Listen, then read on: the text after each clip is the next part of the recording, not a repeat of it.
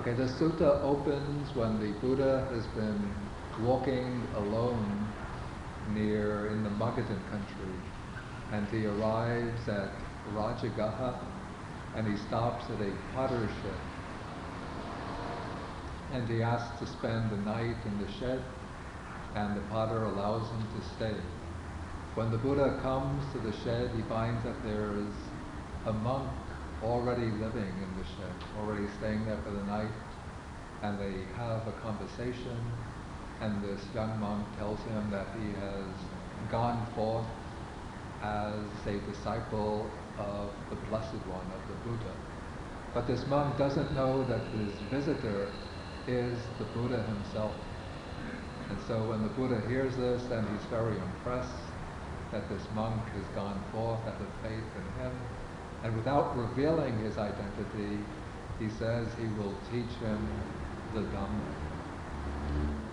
And then he makes the basis of his discourse the theme of what's called the four foundations, the four adhitthana, the foundations of wisdom, truth, peace, and relinquishment.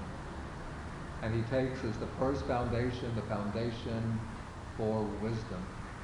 And he uses this heading as the basis for giving a long exposition on the contemplation of the elements. First, these are the 6 elements. First, contemplating the 4 bodily elements in terms of the constituents of the body, and then using this as a means for insight into anatta, and thereby eliminating attachment to the body and identification with the body as self.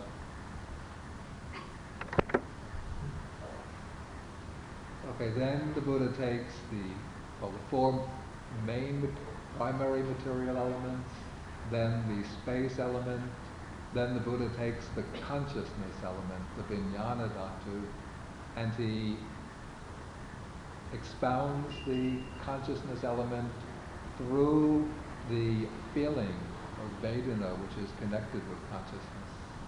Till by this exposition, the Buddha leads this disciple to a state of pure equanimity, which is the highest type of feeling.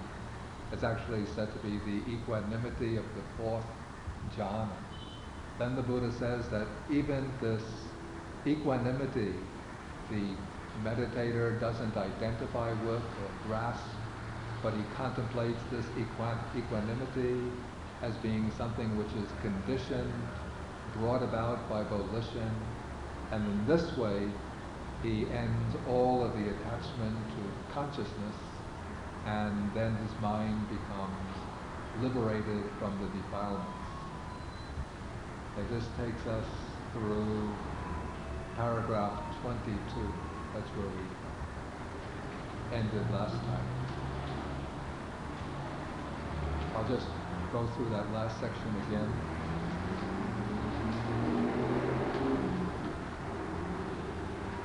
Okay, when the meditator gets to the point where the mind has been established in this pure equanimity, then he reflects that if he were to direct this equanimity to any of the 4 formless states, 4 arupayatanas, then that equanimity could be used as a springboard for gaining rebirth into the formless realm, where one would be able to live for thousands and thousands of aeons. But in the end, even that very subtle, very refined existence in the formless realm will come to an end, to be followed by rebirth in some other realm. And so therefore, by contemplating in this way, the meditator doesn't form any volitions, generate any attachment to this very pure equanimity. And in this way, then he does not cling to anything in the world. When he does not cling, his mind is not agitated. And when the mind is not agitated, then he attains Nibbana. Okay, that's as far as we went last time. Okay, now this really takes us to the attainment of Arahatship, the final goal.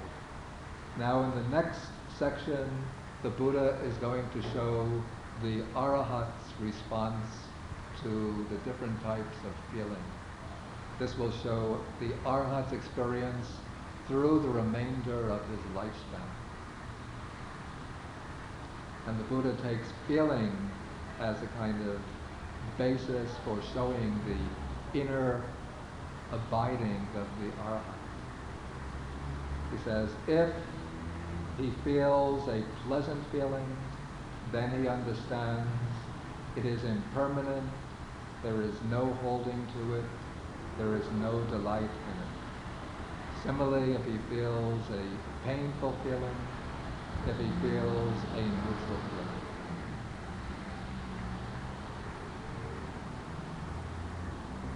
Normally, when one experiences a pleasant feeling, then there arises, that pleasant feeling becomes a stimulus for the latent tendency of raga, of lust or craving. And so one holds to the pleasant feeling on account of that tendency to lust. If one feels a painful feeling, then there arises annoyance, irritation, anger, displeasure. And when there arises a neutral feeling, then usually we just live in a state of dull equanimity, not aware of the subtle impermanence of that neutral feeling. But the Arahant, for any type of feeling, pleasant, painful, neutral, he experiences that feeling with full mindfulness and clear comprehension. He knows the feeling is impermanent, therefore he does not become attached to it and does not take any delight in it. But pleasant feeling, painful feeling, neutral feeling have no ability to shape or to agitate his mind in any way. Okay, so if he feels, the text continues, if he feels a pleasant feeling, he feels it detached. If he feels a painful feeling, he feels it detached. If he feels a neutral feeling, he feels it detached. Then when he feels a bodily feeling, then he understands that this feeling that's felt, experienced through the body will continue only as long as this body lasts. That there will be no more feeling when this body breaks up, of what we call death. When he feels a mental feeling, any kind of inner mental experience, not a bodily feeling, then he understands that this feeling continues, these mental feelings, only as long as the light faculty continues. That when the light faculty comes to an end of death, then there will be no more mental feelings. And so then he understands that on the dissolution of the body, with the ending of life, all feeling, everything that is felt, not being delighted in, will become cool right here. The verb that's used is siti babhisanti, which means siti labenawa, I think. That it will become cool, that there'll be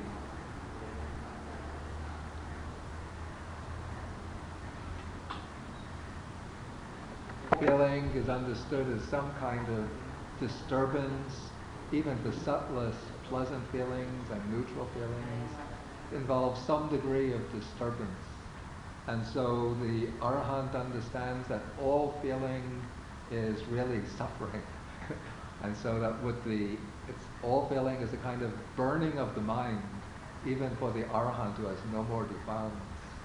And so he understands that when this body breaks up, then all feeling will become cool, that there'll be a complete ending of all feeling.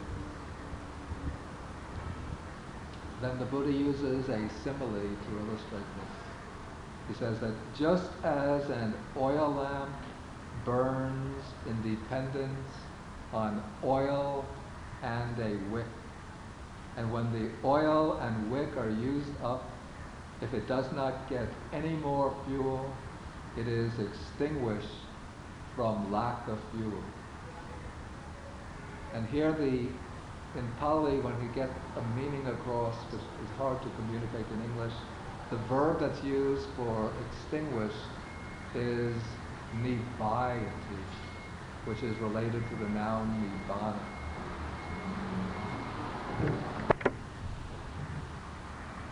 Normally when we have a lamp burning with the wick,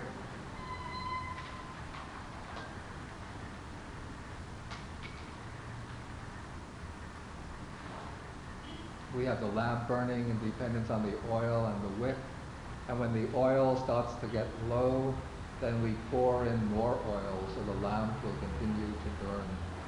Or if the wick is getting mangled, then we cut off the top part of the wick till it becomes fresh, and then the lamp will continue to burn. In this simile, I think we could consider like the wick is like the physical body, and the oil is like craving. I think it's like craving, because normally we keep on pouring in more oil, and so the fire continues to burn. But if we don't pour in any more oil, then the lamp will just burn up its existing store of oil, and then with no more oil it will go out. And so here in the case of the Arahant, there's no more craving, but there's still a certain residue of past karma which has brought this body into existence. And as long as that karma still has force, the body will continue to live, and all five aggregates will function, or even the mental aggregates, the aggregate of consciousness. And so the Arahant will continue to live in the world, to experience pleasant, painful sensations, to engage in his ordinary routine activities. But now his mind is completely free of lobha, dosa, moha. And this freedom from greed, hatred, delusion, while alive, this is what is called the nibbana element with a residue remaining. It's called sa-upadisesa nibbana dhatu. The residue are the five aggregates which have come into existence through previous ignorance, craving, and karma. Even when ignorance and craving are eliminated, still the force of karma continues for a little while till the lifespan comes to an end. This is like when we turn off, say, a fan. Maybe we don't have lamp here, but it's like turning off the fan. As soon as you turn it off, it doesn't stop spinning. It continues to spin for 2-3 minutes till the momentum that was put into it through the previous electricity, till that comes to an end. And then when the momentum dies down, the lamp stops, the fan stops turning. Bicycle is a good simile. Well, we have a fan here. The fan you see there.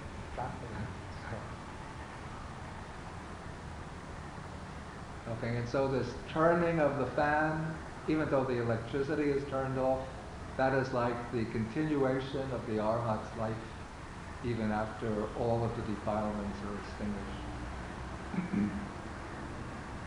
But the Arhat knows that he's bearing his final body, that this is the last existence, and after this, there's no renewal of existence, no more rebirth.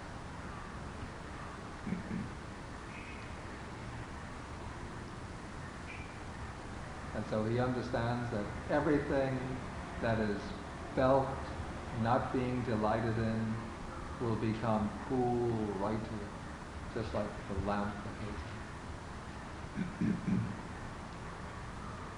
on. Okay, now after this long exposition on the contemplation of the elements, which began in paragraph 13, now the Buddha sort of sums up this part of the discourse by connecting this exposition back to the four foundations. This is the foundation of wisdom. So he says, therefore, a bhikkhu possessing this wisdom possesses the supreme foundation of wisdom. For this is the supreme noble wisdom, namely the knowledge of the destruction of all suffering.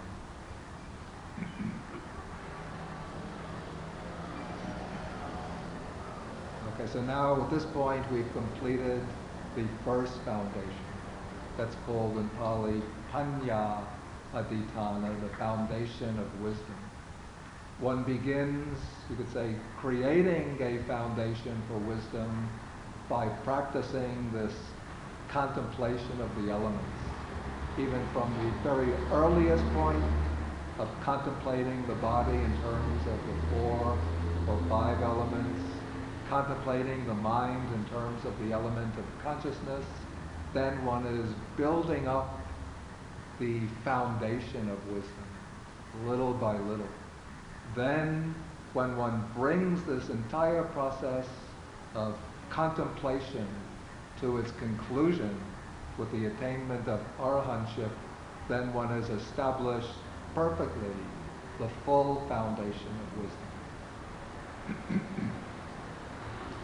I think when you spoke about the feeling which are still present in the arahant, you know, there we have to know that the feelings are separated from emotions.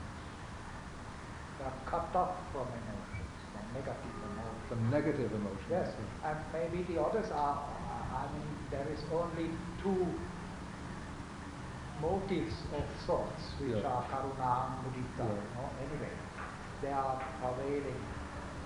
Metta, Metta is not, I think it is only karuna and no, I would think metta. The rest is established, which doesn't need a special thought process. Yeah. And when you come back to that simile of the ventilator, I said the bicycle, because he has still to face the pothole.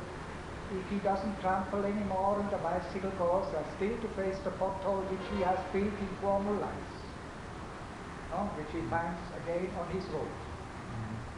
Like in the case of Muhammad Ali. He could not avoid that. So the potholes which are there, they may still be affected, but the attitude towards it is different. So generally the arahant will have very perfectly developed mindfulness and clear comprehension. And so he'll be able to avoid most of the potholes. But there'll be some that... Then he has not known Sri Lanka.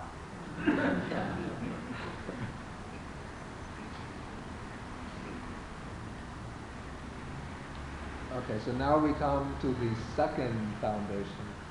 I'll write these foundations in Pali on the board.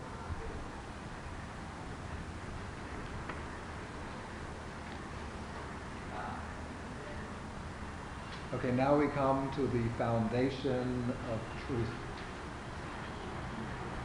Okay, so the Buddha says his deliverance or his liberation, vimutti, being founded upon truth is unshakable. Then the next sentence is very important, very interesting. For that is false which has a deceptive nature, and that is true which has an undeceptive nature. That is Nibbana.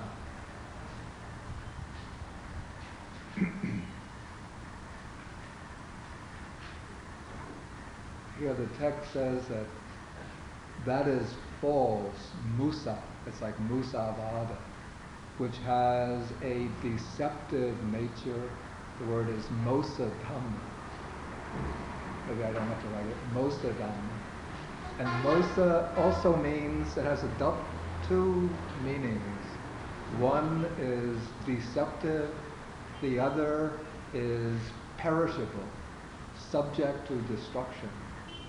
So whatever is subject to destruction, whatever is perishable, is false or deceptive, unreliable, and therefore it's ultimately untrue or not completely real. But that is true, satya, real, which has an undeceptive nature, which also the word undeceptive also, it's amosadhamma, which also can mean which has an imperishable nature, an indestructible nature. And that is Nibbana. So this is why I don't really completely agree with the Abhidhamma interpretation, which says that there are 4 paramattha dhammas, 4 things which are ultimate realities. Since I think in the oldest teaching, the only ultimate reality is Nibbana. Everything else is all conditioned things, are somewhat of a pseudo reality, deceptive.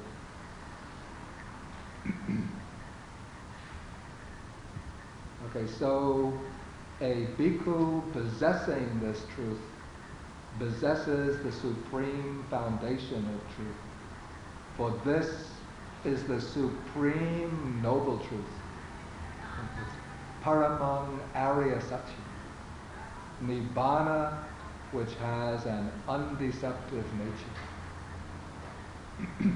So we have here, when the Buddha uses the expression Paramang Arya Satyam, he's referring to the 4 noble truths indirectly.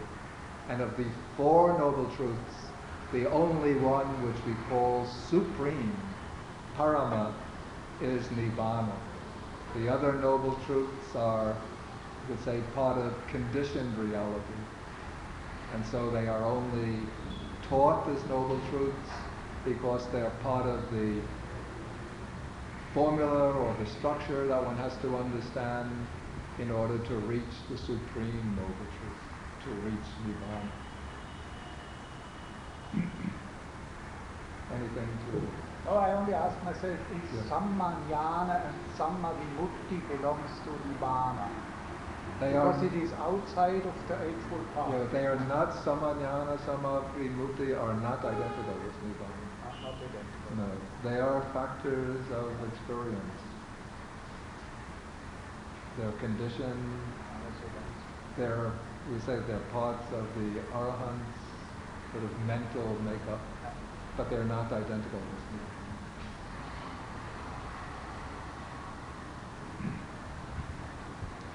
Okay, now we come to the 3rd foundation.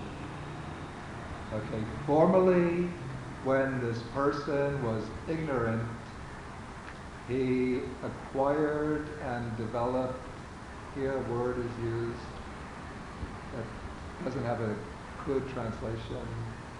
The word is translated here, attachments, but the Pali word is upadhi. Upadhi, all right.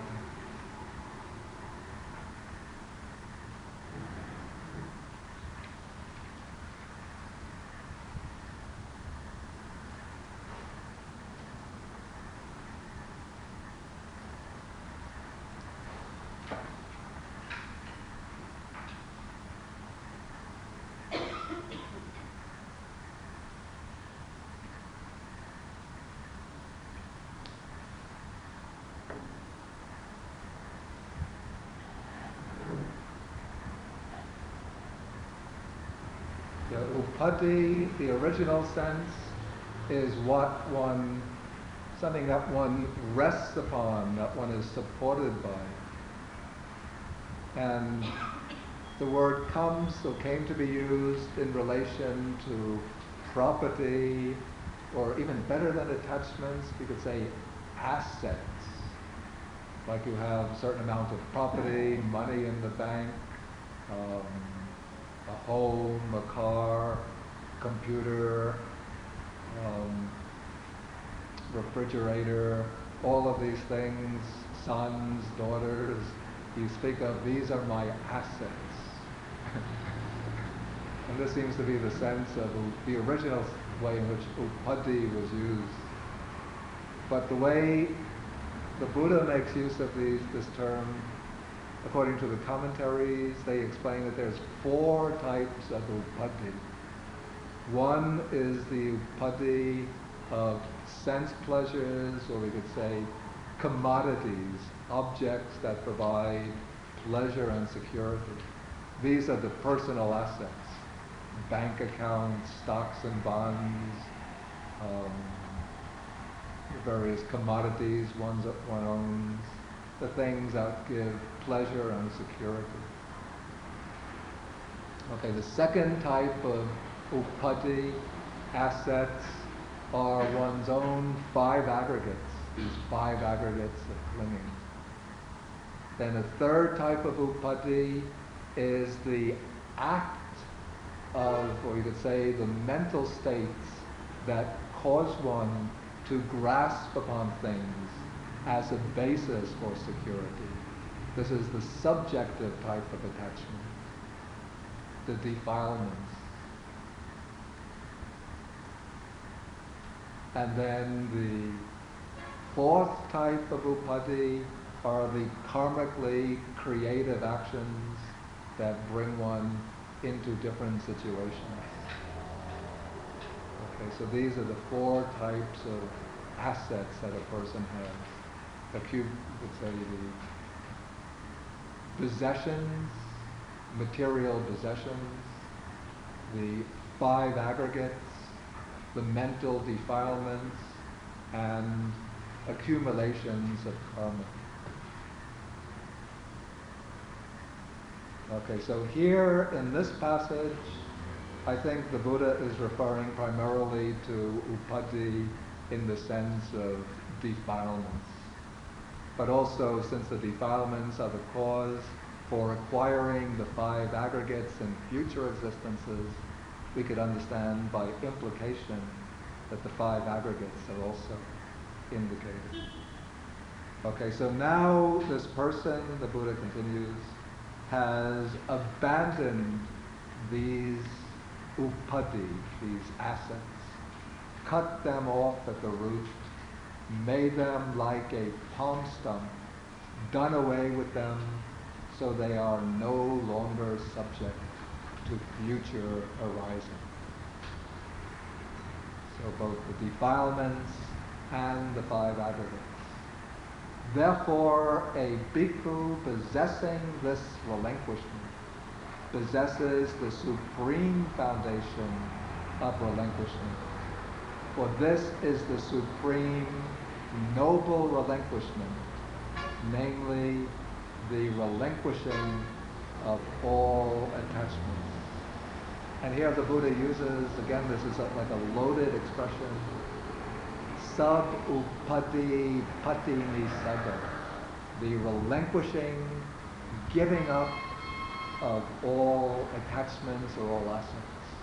This commonly occurs in the text as a synonym for nibbana. So sort of when you have like when you're familiar with a number of texts, then you sort of can cross-reference from one passage to another passage, and you come across this term, the relinquishing of all attachments, and you know this comes in this list of terms, sabha sankhara samato, sabupati pati nisado, tanha kayo, nirogo, nibbana. So you place it in that passage, and you know that it's a synonym for nibbana. And the word that's used here, chaga, again it has 2 meanings.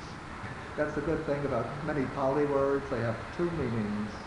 And when the text uses the word, a particular word, then you get both meanings coming into play. When you translate into English, you can only use an English term which highlights one meaning, then you lose the implication of the other, the sense of the other meaning. So chaga in Sanskrit, tyaga means at one level generosity, giving, almost the same as dana. So the Buddha praises householders who have a mind free from the taint of selfishness, who live at home dedicated to chaga, to generosity, to giving.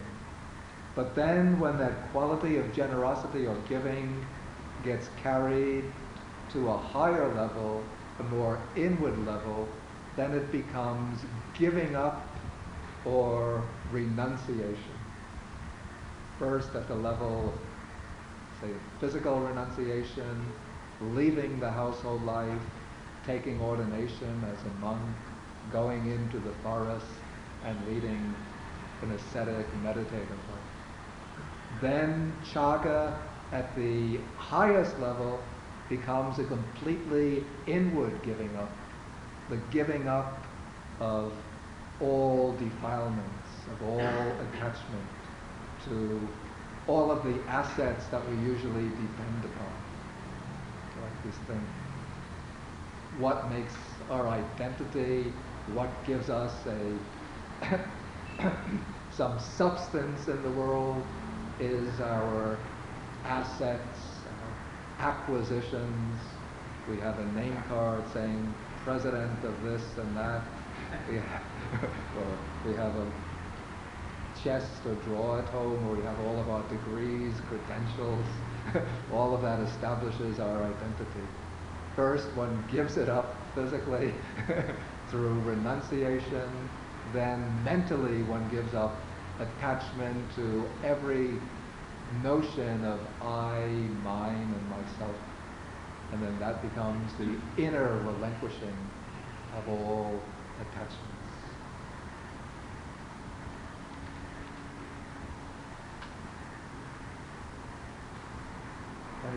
Yeah, maybe we find the difference between these two kind of liberalities, on giving up and jhanas. No? We find somewhere, I think in Anguttara Nikaya, there are 8 motivations for giving. From the lowest gift out of attachment, up over my dislikes, to fear, to tradition, to speculation, it comes back, to having joy with the gift, up to the highest form on gifts only for the purpose of getting rid of craving. So this is of course belongs in these fields. So there are several steps of chaga which are according to our mental accomplishments. That's good.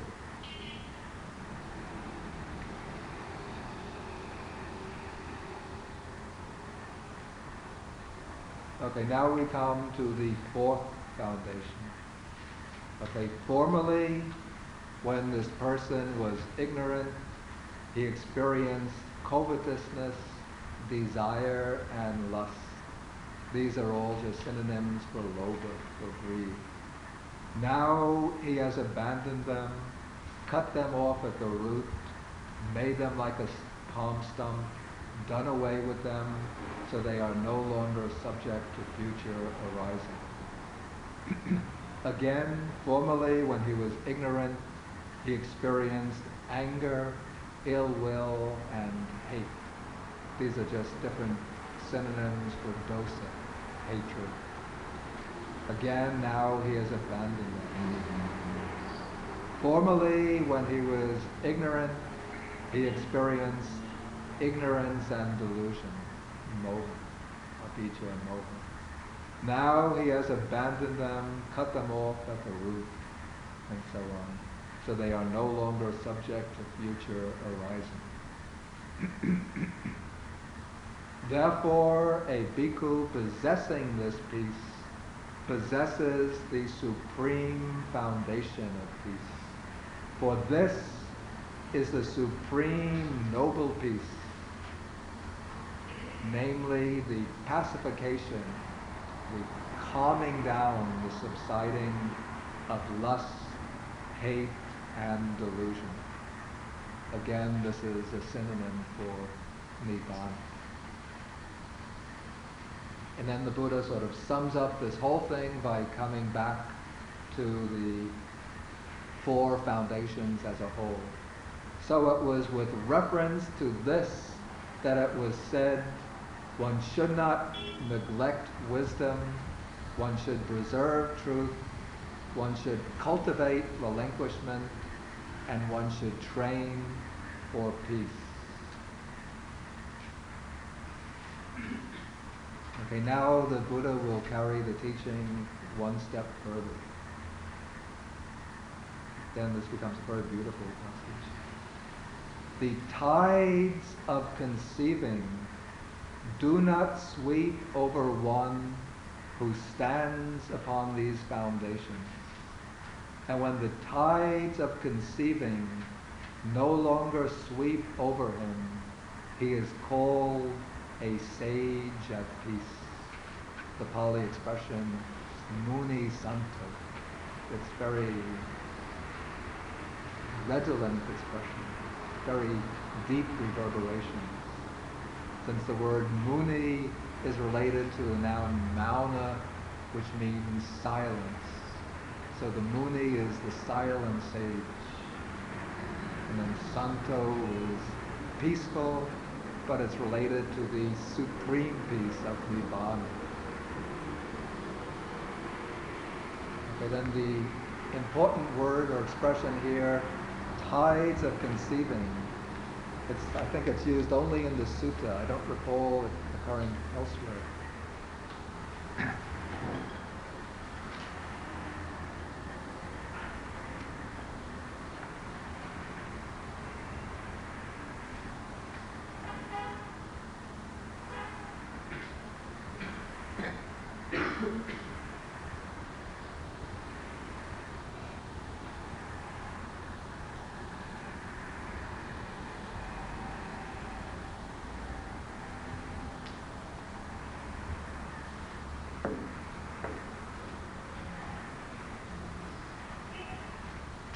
This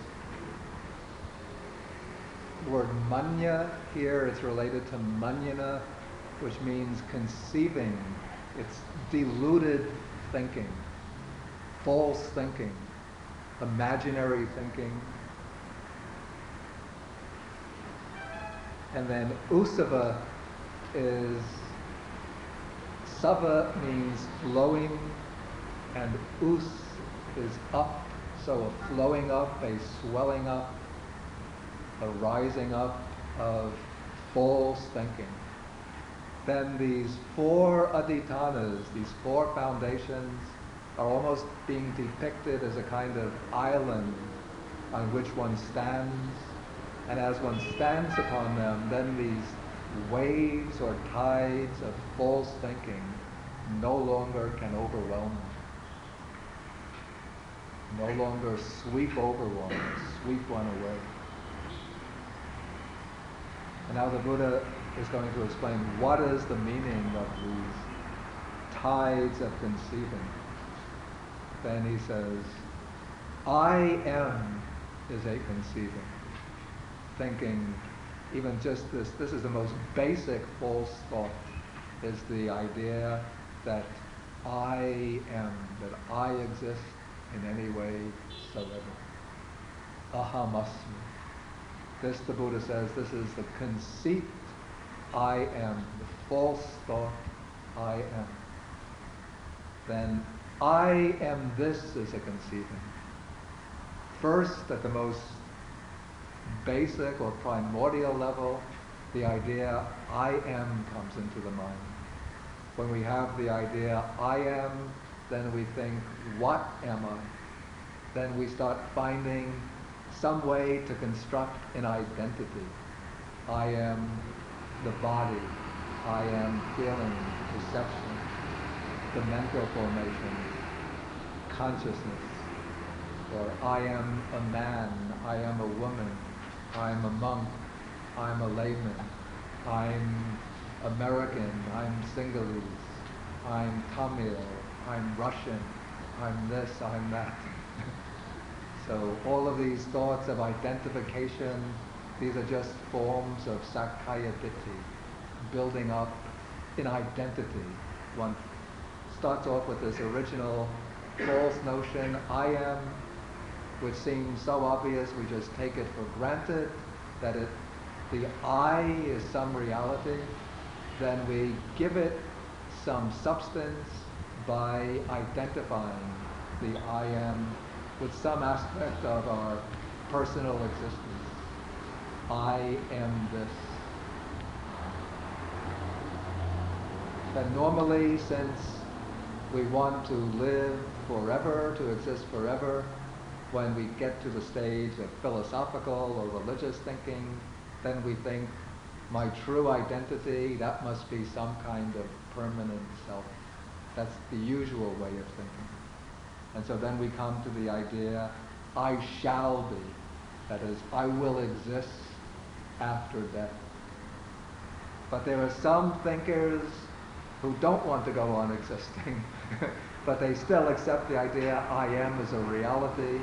And so they think we'll all be annihilated and destroyed when the body breaks up. They come to the conclusion, I shall not be after death. These two, I shall be, I shall not be, that is the dualism of, on the one hand, eternalism, sasadavada, and annihilationism, uchedavada. Okay, but most people, at least in the traditional religions, they accept the idea, I shall be. They'll go on existing. So then they start wondering, how shall I be? What will my life be like in eternity, in the afterlife? Some think we'll have bodies, beautiful, subtle, sublime bodies. That is, we'll possess form. Others think the body is a hindrance, matter is evil, so we'll just exist as pure spirits or minds.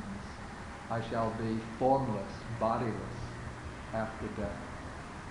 Most people want to go on being conscious or percipient, so they'll think, I will perceive after death, I'll be conscious.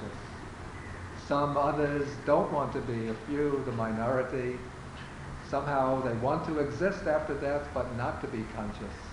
So they think, I shall be non-percipient after death.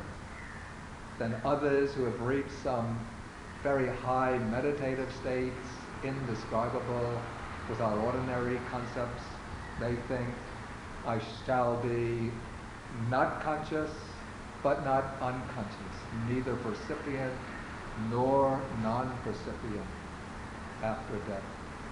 So the Buddha says, all of these are just false ways of thinking.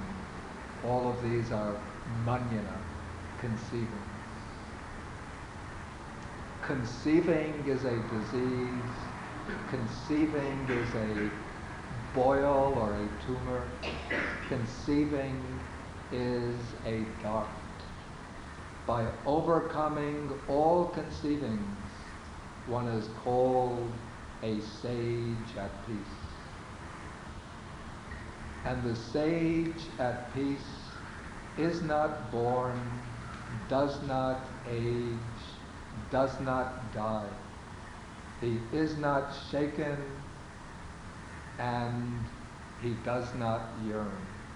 Here I have to change. There's a change in the translation. There was actually a mistake here, where it says he is not agitated. That should be changed. He does not yearn. The verb is behaved. He does not have any desire. For there is nothing present in him by which he might be born. And what is being referred here? What is being referred to here as that which is not present in him, by which he might be born? What is this? You could say clinging, but more precisely craving. It's the tanha, the craving for bhava tanha, the craving for more existence. Or I might say avijja, to ignorance, maybe even to conceiving. There's no conceiving. And so, since there's no more cause within him of future birth, not being born, how could he grow old? How could he age? Not aging, how could he die? But also I think one could even interpret this in relation to the present in a sense, that even though we see like the Arahant grow old and die, for him there's no thought, I am growing old, I am dying, or I am to die, I am going to die. Because for him there's no more sense, I am. That thought is gone.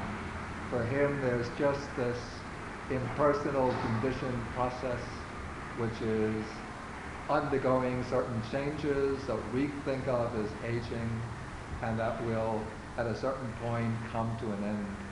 We call it death. For him it's just the ending or the going out of the flame, you could say.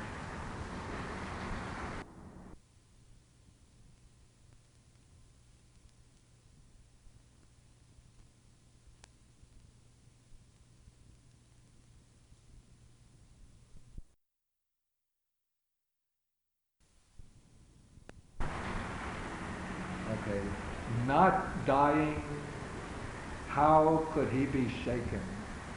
How could he tremble or shake? Not being shaken, why should he yearn? Why should he have any kind of this anxious yearning?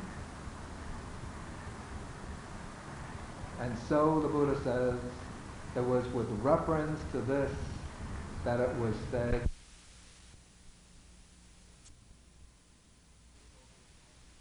over one who stands upon these foundations, and when the tides of conceiving no longer sweep over him, he is called a sage at peace.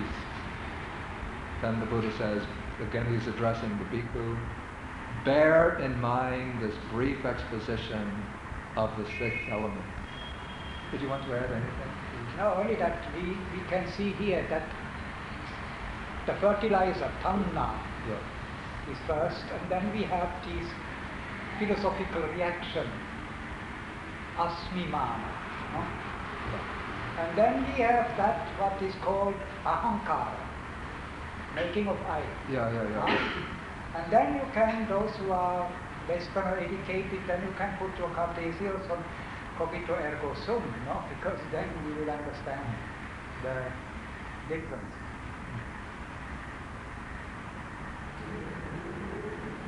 Okay, now we come to sort of back to the dramatic scene in which the discourse is unfolding.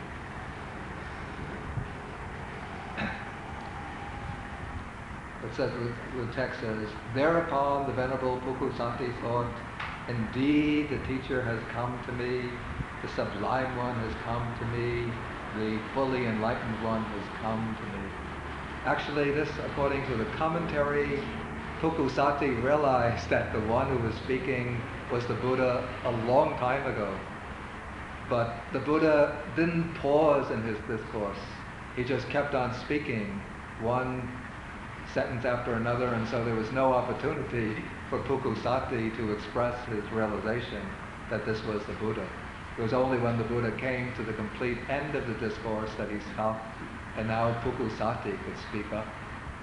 And so now he says that he's realized that this is the Buddha who has come to him and who has been, while not revealing his identity, has been giving this long exposition of the Dhamma. Then Bhikkhu Santi remembered that earlier when they first met, Bhikkhu Santi treated him just like a fellow monk, like an equal. He called him friend and just treated him very casually. So now he feels some remorse about this, and he bows down to the Buddha, prostrates himself at the Buddha's feet, and then confesses that this transgression overcame him, and that he was so foolish and deluded to refer to the Blessed One, to call him my friend.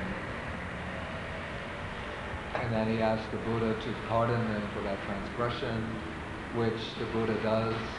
Then Pukusati, who at this point it seems, we can know at this point was only still a Samanera, he had not yet received Upasampada. He asked the Buddha to give him the Upasampada. Then the Buddha asks him whether he has a complete set of the robes and the bowl, and he says, no, I don't have the robes and bowl. I have to say, there must have been some other discussion going on. Otherwise, how would he know that his robes were not complete unless he had asked the Buddha, how many robes do I need, and so on. Anyway, the Buddha says that he will not give the full admission to anyone whose bowl and robes are not complete. He needs to get the full ordination. He needs 3 robes, the under robe, it's the Antaravasika, the upper robe, the Uttarasanga, and then the outer robe or cloak, the Sanghati. And sometimes the Buddha, when he sees that there is a disciple who has special merits from previous lives, then he will say, this is according to he will say, just come monk, lead the holy life for the complete extinction of suffering, and then that becomes the full admission or full ordination of that person. Then according to the commentary, when the Buddha says this, through that person's previous merits, say if he came as a layman or as an ascetic, not yet a Buddhist monk, wearing just a regular ascetic outform, that would just disappear, and he would appear automatically fully clothed in monk's robes. If he had a long beard and hair like many of the ascetics did, that would disappear, and he would be neatly shaven, head and face, just like a regular Buddhist monk. But apparently Pukusati didn't have these merits from previous life. In fact, he would have had a very, very strong, unwholesome karma, which was about to ripen and which was unavoidable. This would be for him like the pothole that yes, even though the royal stains, now which we find today, even if you look at these royal families, the Kennedy or the Diana, so they have these accidents because their habits is powerful, and power is not always without sin, in the past.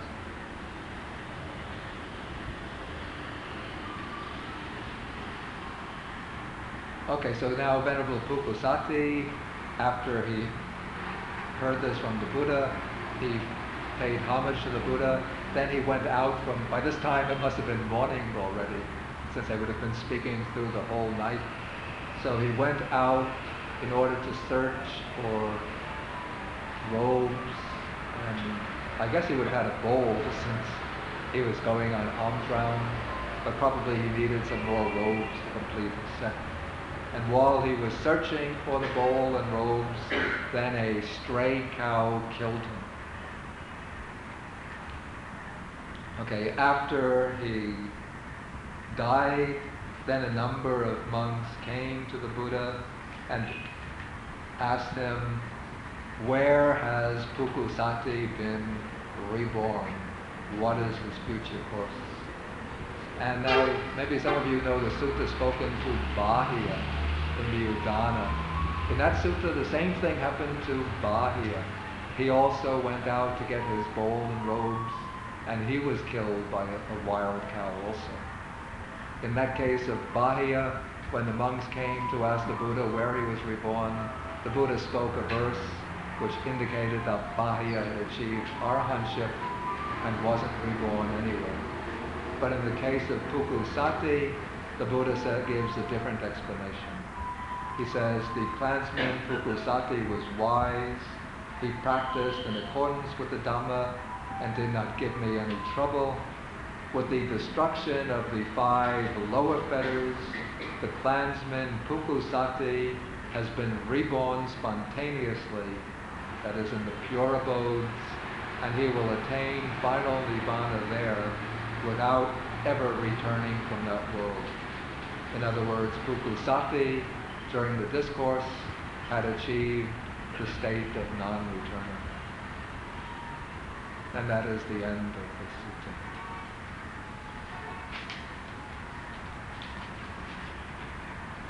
Okay, if there's any questions or any comments.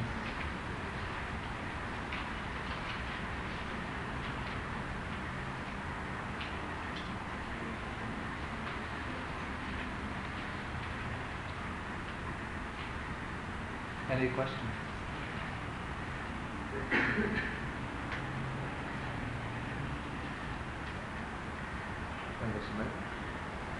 Anything? Just reflecting that when we have no questions, we are too lazy to learn, but I just wanted to find something about that. Text is in here in the German translation, in the glossary, that in those days being killed by a cow was very common, even in Europe. There is even some Greek and some Roman writers who write about this being having an accident with the cow. There must have been something so common as today with the car. It seems a little strange since now we have cows, but... Yeah, but they are now not anymore so wild, no? They are frightened by cars. Tamed. And then we'll have a class again next Thursday.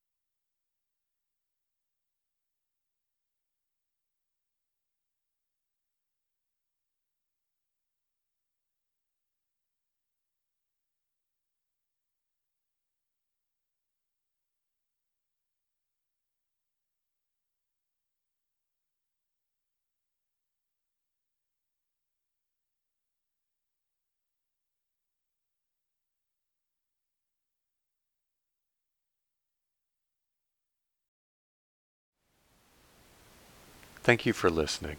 To learn how you can support the teachers and Dharma Seed, please visit dharmaseed.org/donate.